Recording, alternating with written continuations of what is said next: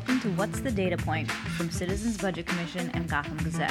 I'm Maria Dulis from CBC.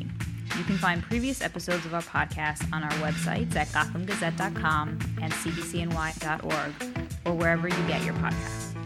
Hope you're enjoying this podcast and telling your friends and colleagues to listen and subscribe, particularly to episodes that take a deep dive into timely topics. Want to get inside the controversy about lead reporting? Former DOH Commissioner Mary Bassett breaks it down on episode 46. The UFT just settled a contract. City Labor Commissioner Bob Lynn talks about the new pattern and how he approaches collective bargaining in episode 48. In episode 41, DOI Commissioner Mark Peters discusses the reasons why his office has expanded, among other things. Those are just a few recent examples and plenty more like that as we enter our 56th episode. Today's show is also about a hot topic, NYCHA. CBC analysis finds that at the current trajectory of deterioration, 90% of NYCHA's units may not be cost-effective to repair by 2027. 90%. How's that for a data point? We're bringing you remarks from the New York City Housing Authority's interim chair and CEO, Stan Brezhnev. He's had a long career in government and is widely regarded as a fixer. In this episode, Stan describes quite plainly the policy and funding challenges facing the agency, how its past performance has crippled its credibility, and his areas of focus for improvement. Listen in, and remember you can reach us directly with your reaction to the show and ideas for who you'd like to hear from on future episodes. I'm at Maria Dulis, and Ben is at TweetBenMax on Twitter. Ben will be back next week for a new episode. Till then, signing off from both of us. Thank you, Carol. A kind introduction. When I address a group like this, I always feel as though I am doing the proverbial carrying of coals to Newcastle, because this is a very knowledgeable, sophisticated audience, benefiting from much of CBC's work over the years, and now further buttressed by this fact sheet. So I don't want to spend a lot of time painting the picture. I think you know the picture. I want to talk to you about what I believe and what I think NYCHA is geared to do is to attack these problems even with a recognition that at least at this moment in time and for the foreseeable future, the resources are simply not there to do the entirety of the job. So starting with that as a premise, the question that I'm asking myself, and a question that I have asked myself in other assignments, especially those that are characterized as interim, what is it possible to do to make things better? We have to remember that at least 400,000 people live in NYCHA housing.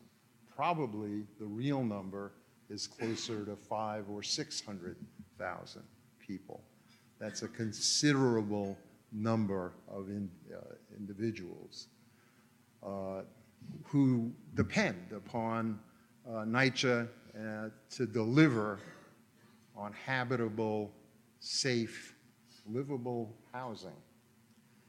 In addition, the capital need is an extraordinary amount of money. I guess if you take a certain perspective, you can say everybody needs $30 billion. The Transit Authority needs $30 billion. It's probably a number that's out there in the cosmos, and it just floats down to whatever set of needs is presented. Nobody has $30 billion. NYCHA has lost since 2001, 2002 in federal funding about $3 billion plus, equally split amongst operation funds and capital funds. So that's absolute loss from a point in time, but obviously does not take into account the rate of deterioration and the continued aging of the facilities and inflation in costs. In the same period of time, for example, the city budget more than doubled, and that would be true of almost any public budget that you looked at. In effect, NYCHA has seen reduced resources. So in looking at this, I have tried to divide up, I think NYCHA needs to do this, into buckets of possible attack. Let's start with that enormous number, $32 billion, and a deteriorated housing stock that CBC described as in danger of becoming so obsolescent within a relatively few years that it will cost a lot more to repair than to simply start over. Only, of course, there are people living there, and the dollars are not there to start over either. But what is to be done about that? What I described as the reduction in funding can be further described as a reduction in public housing subsidies, the so-called Section 9 subsidies. While that has been going on and is a reflection of disenchantment with the concept of public housing, a retreat from the policy of public housing, there has been at least one area of housing support from the federal government that has seen new investment, the so-called Section 8 housing subsidy. Without making a judgment call about the wisdom or morality of the retreat from public housing support, but simply recognizing where the resources are, NYCHA is and must focus on drawing down as much Section 8 money to redo as much of its housing stock as it possibly can. Generally, that's called the RAD program. We have a project in Queens. It is the largest of its kind in the country, 1,400 units that have been RADed. That's a D, not a TT. To great effect. It is a model that uses the Section 8 funding in a public-private partnership with private developers. NYCHA retains the ownership of the land, and the result is a relatively new set of housing units, loved by the tenants, that creates something they are happy and proud to be a part of. We have several thousand of those in a planning and implementation pipeline.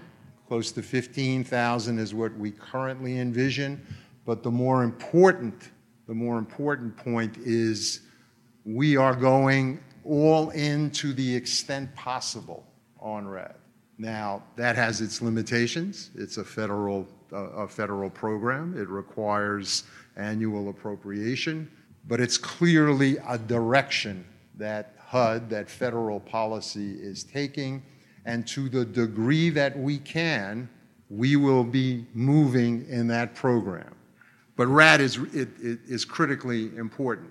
It's critically important both as a means of revitalizing, actually making a change in a fundamental condition that is a part of NYCHA, but it also underscores the enormity of the task.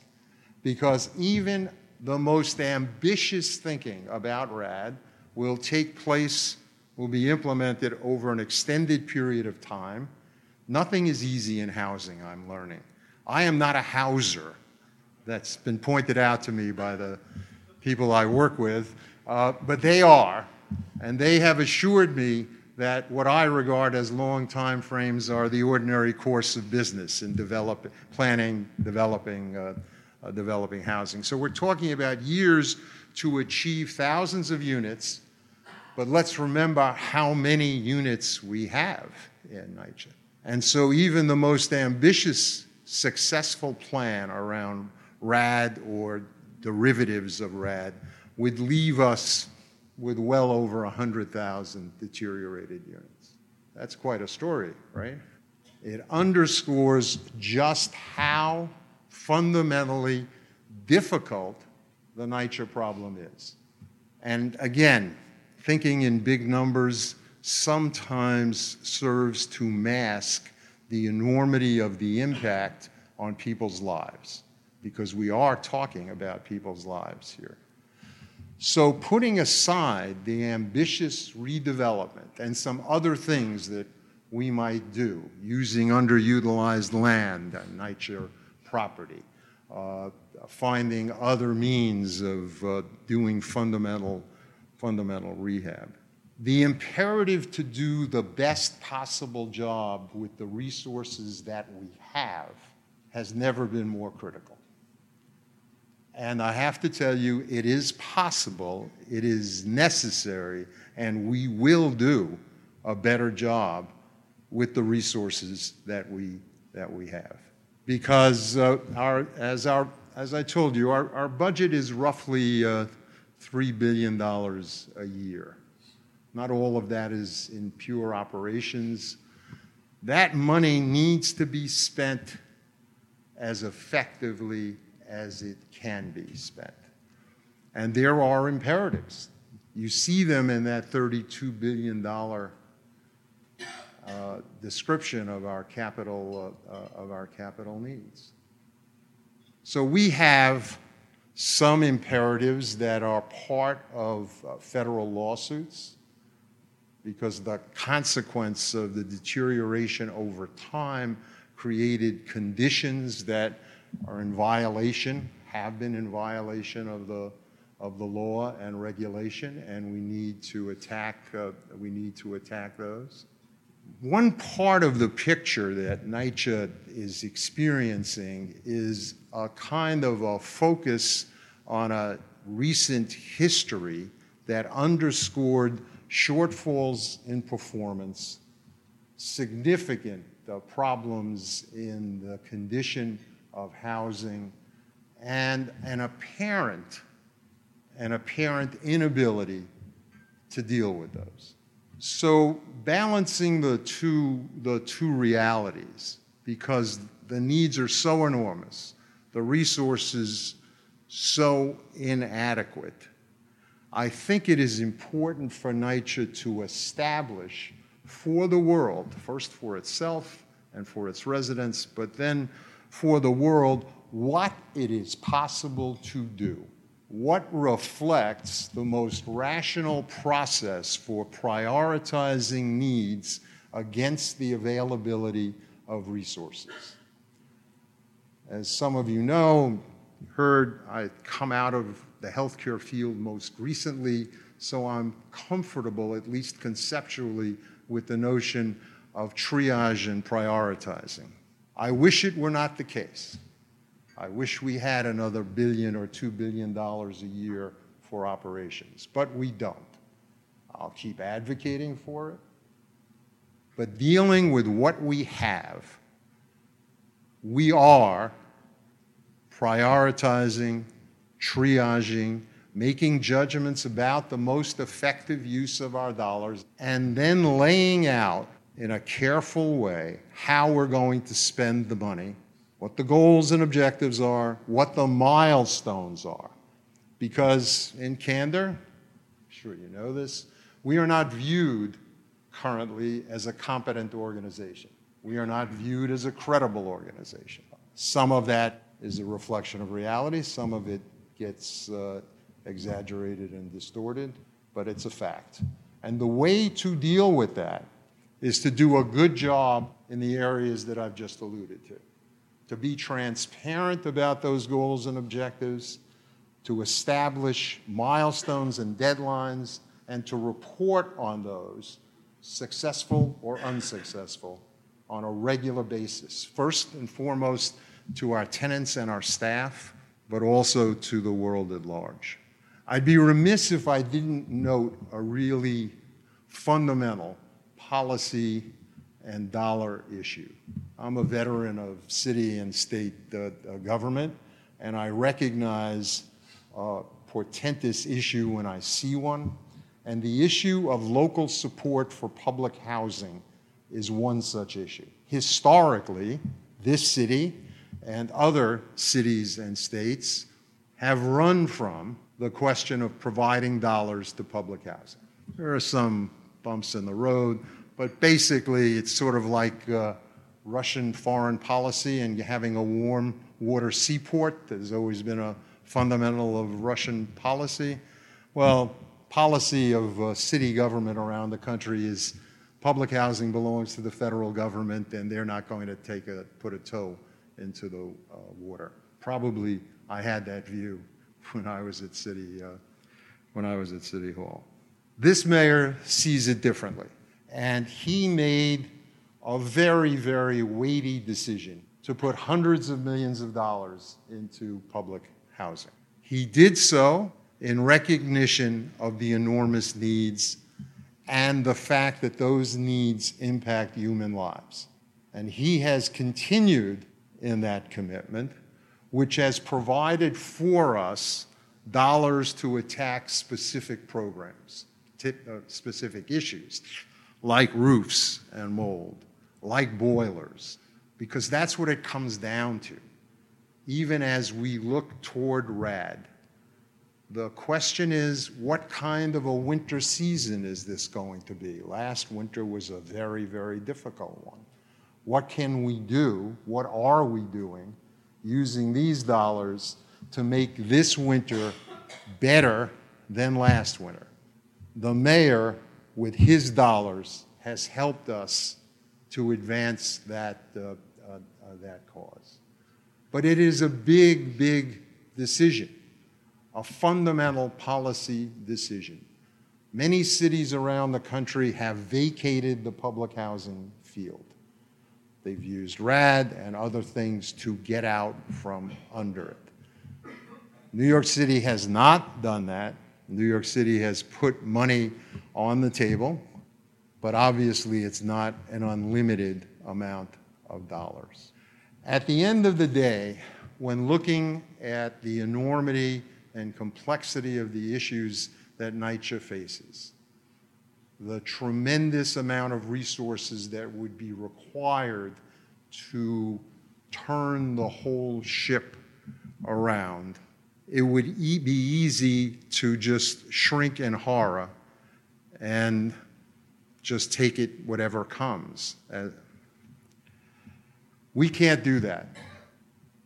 So we are focused on making every dollar count, establishing an agenda that we can be held accountable for, having that agenda reflect the most sensible and realistic priorities that we can, and at the same time taking advantage of the policy shift from Section 9 to Section 8 to redo as much as we possibly can and take it out of traditional public housing.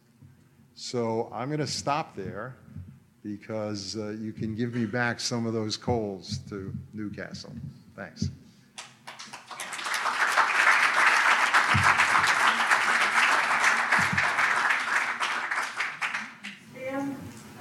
Bravo, and thank you. I understand that governments, including New York City, have been reluctant to put city funds into public housing. I'm sure I was very opposed to that when I was planning director. I'm sure you were too. Oh, we have long memories. The statistic about the percentage of the units of NYCHA that will be not fixable by 2027 are pretty horrible.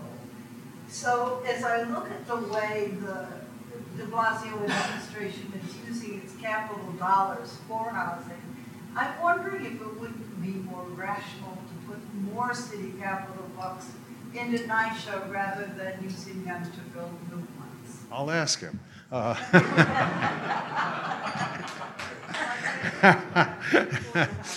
I do understand the question. It is a fundamental policy question. Wearing my current hat, I'll take dollars from wherever they come, even if I have reservations about the policy that dictates that. It's not a question that I'm focused on. The city has an affordable housing plan, a plan to build or preserve many units. It is in its way a zero-sum game, and I guess that's why mayors get elected, to make those kinds of judgments. Tremendously difficult, and so thank you for doing that.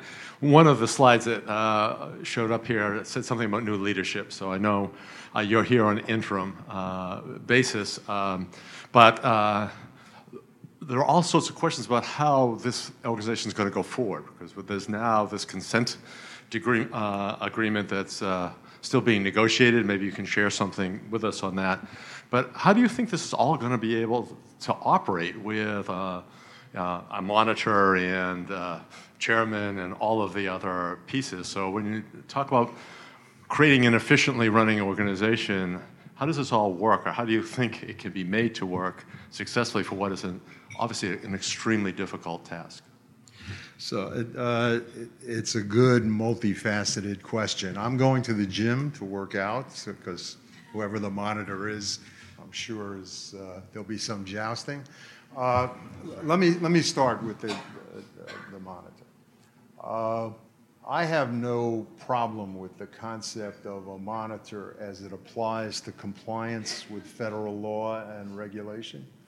And there are many examples of monitorships that work extremely well, where the monitor does monitoring and is an advisor, a collaborator, or a reporter to the court, and so on. I think in the city, the police monitorship, the corrections department monitorship, there are a couple in mental health. We have one.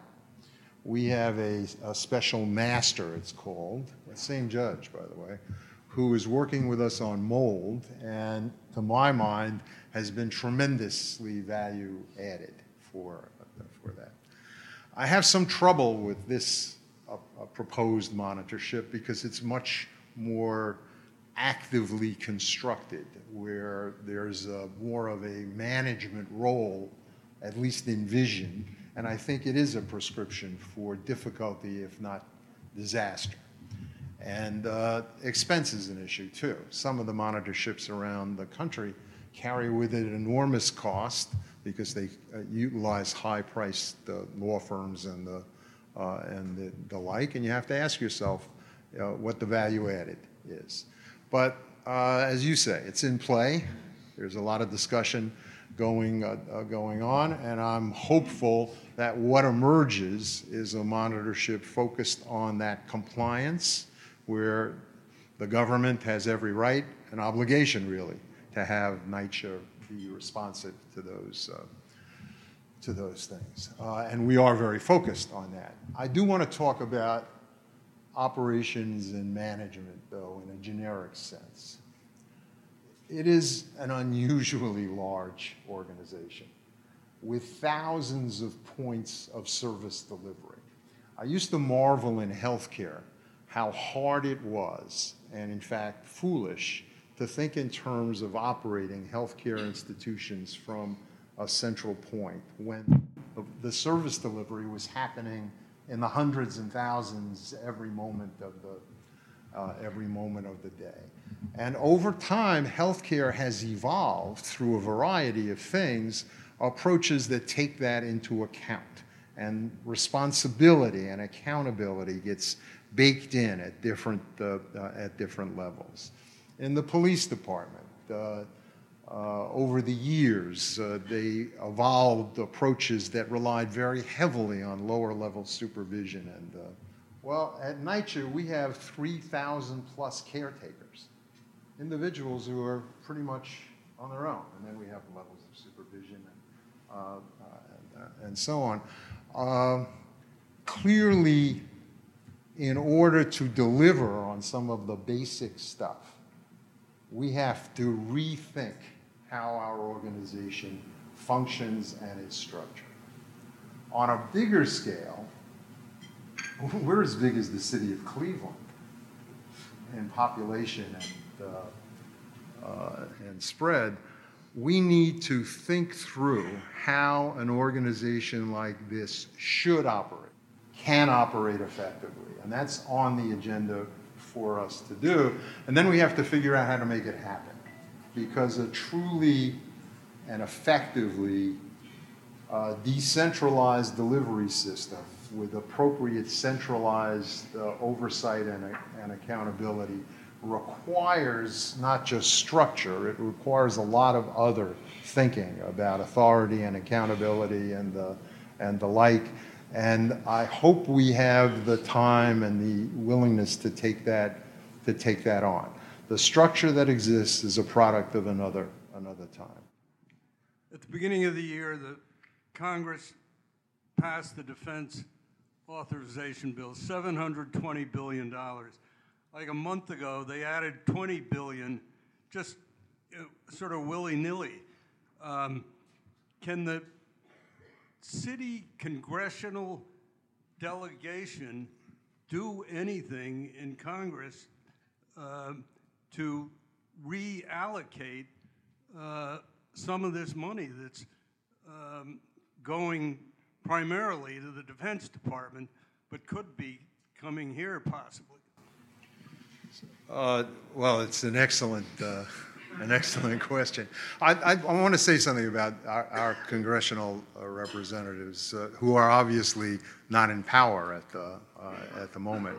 But I have been tremendously impressed by the members of Congress who, in their approach and command of NYCHA issues. Some of them are well positioned if, in fact, the Democrats take the House to assume leadership positions in key areas. Congresswoman Velasquez has been a terrific champion of public housing and housing in general in New York City. The new Congressman Espaillat, Hakeem Jeffries. Many of our members of Congress have large housing projects in their district and know firsthand what the needs are, and I know they will advocate for us, but they do not control the budget. I have like 16 questions I want to ask you, but I'm going to try to focus it into one coherent question.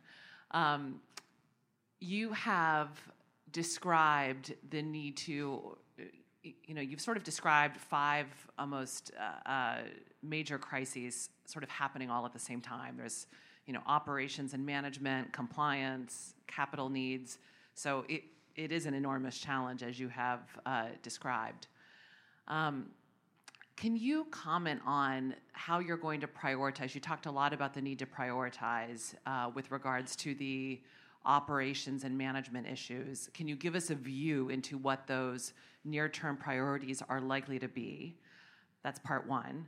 And part two is, given the statistics about the obsolescence of the existing stock of housing that are slated to happen 90% of the units within the next 10 years, it seems as though a credible program to deal with the existing stock needs to be matched with a credible view on how the stock can be replaced over time and over what period of time.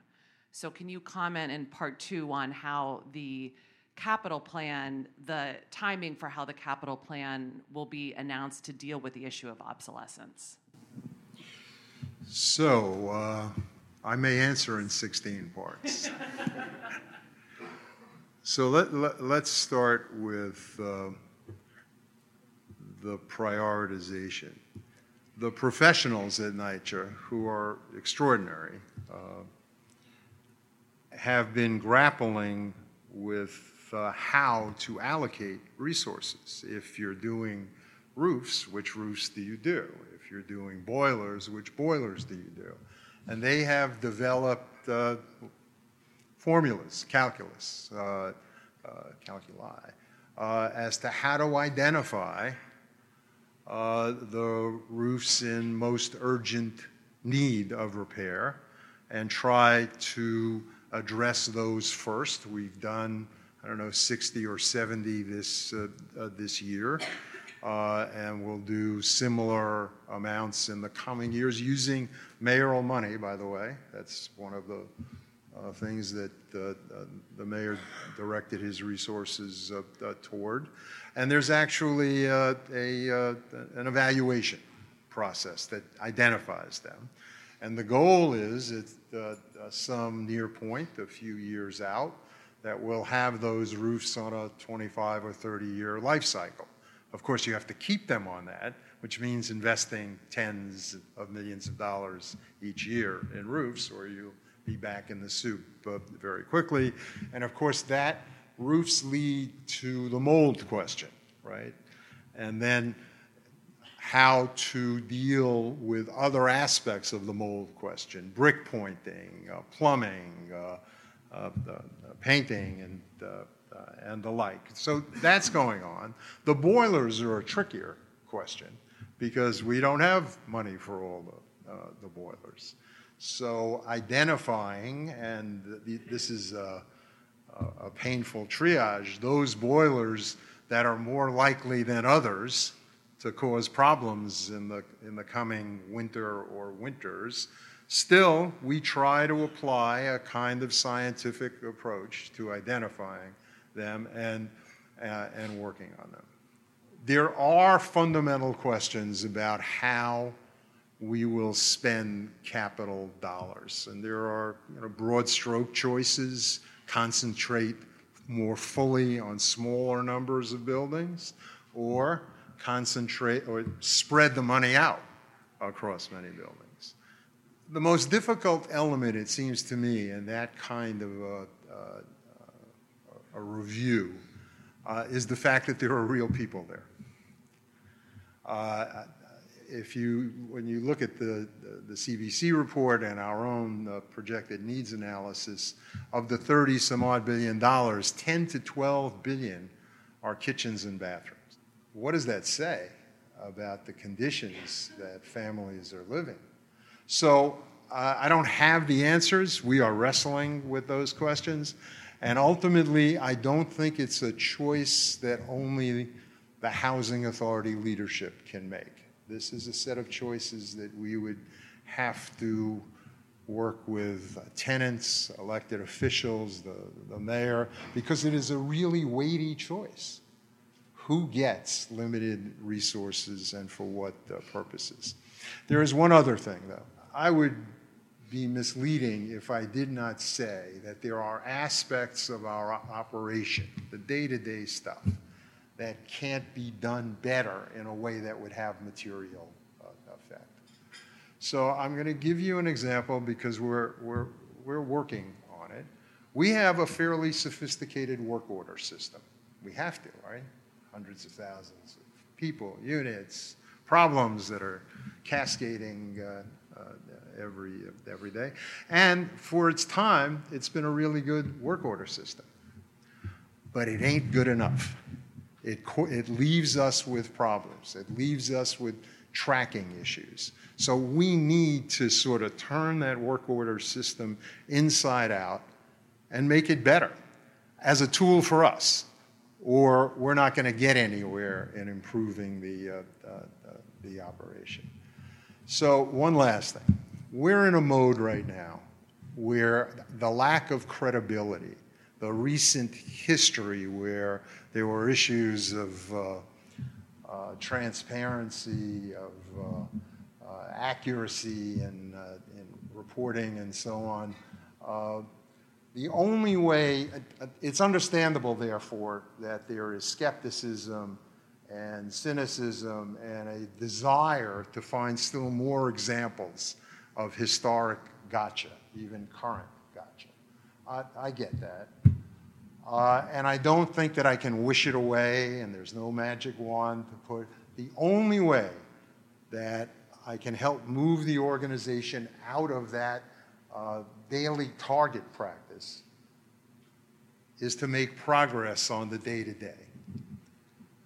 Got to make progress on the experience of residents, the real experience of residents. And that has to take a very, very high priority. So you touched briefly on the fact that NYCHA has some land, and there's been a lot of discussion about market rate infill as a potential source of revenue,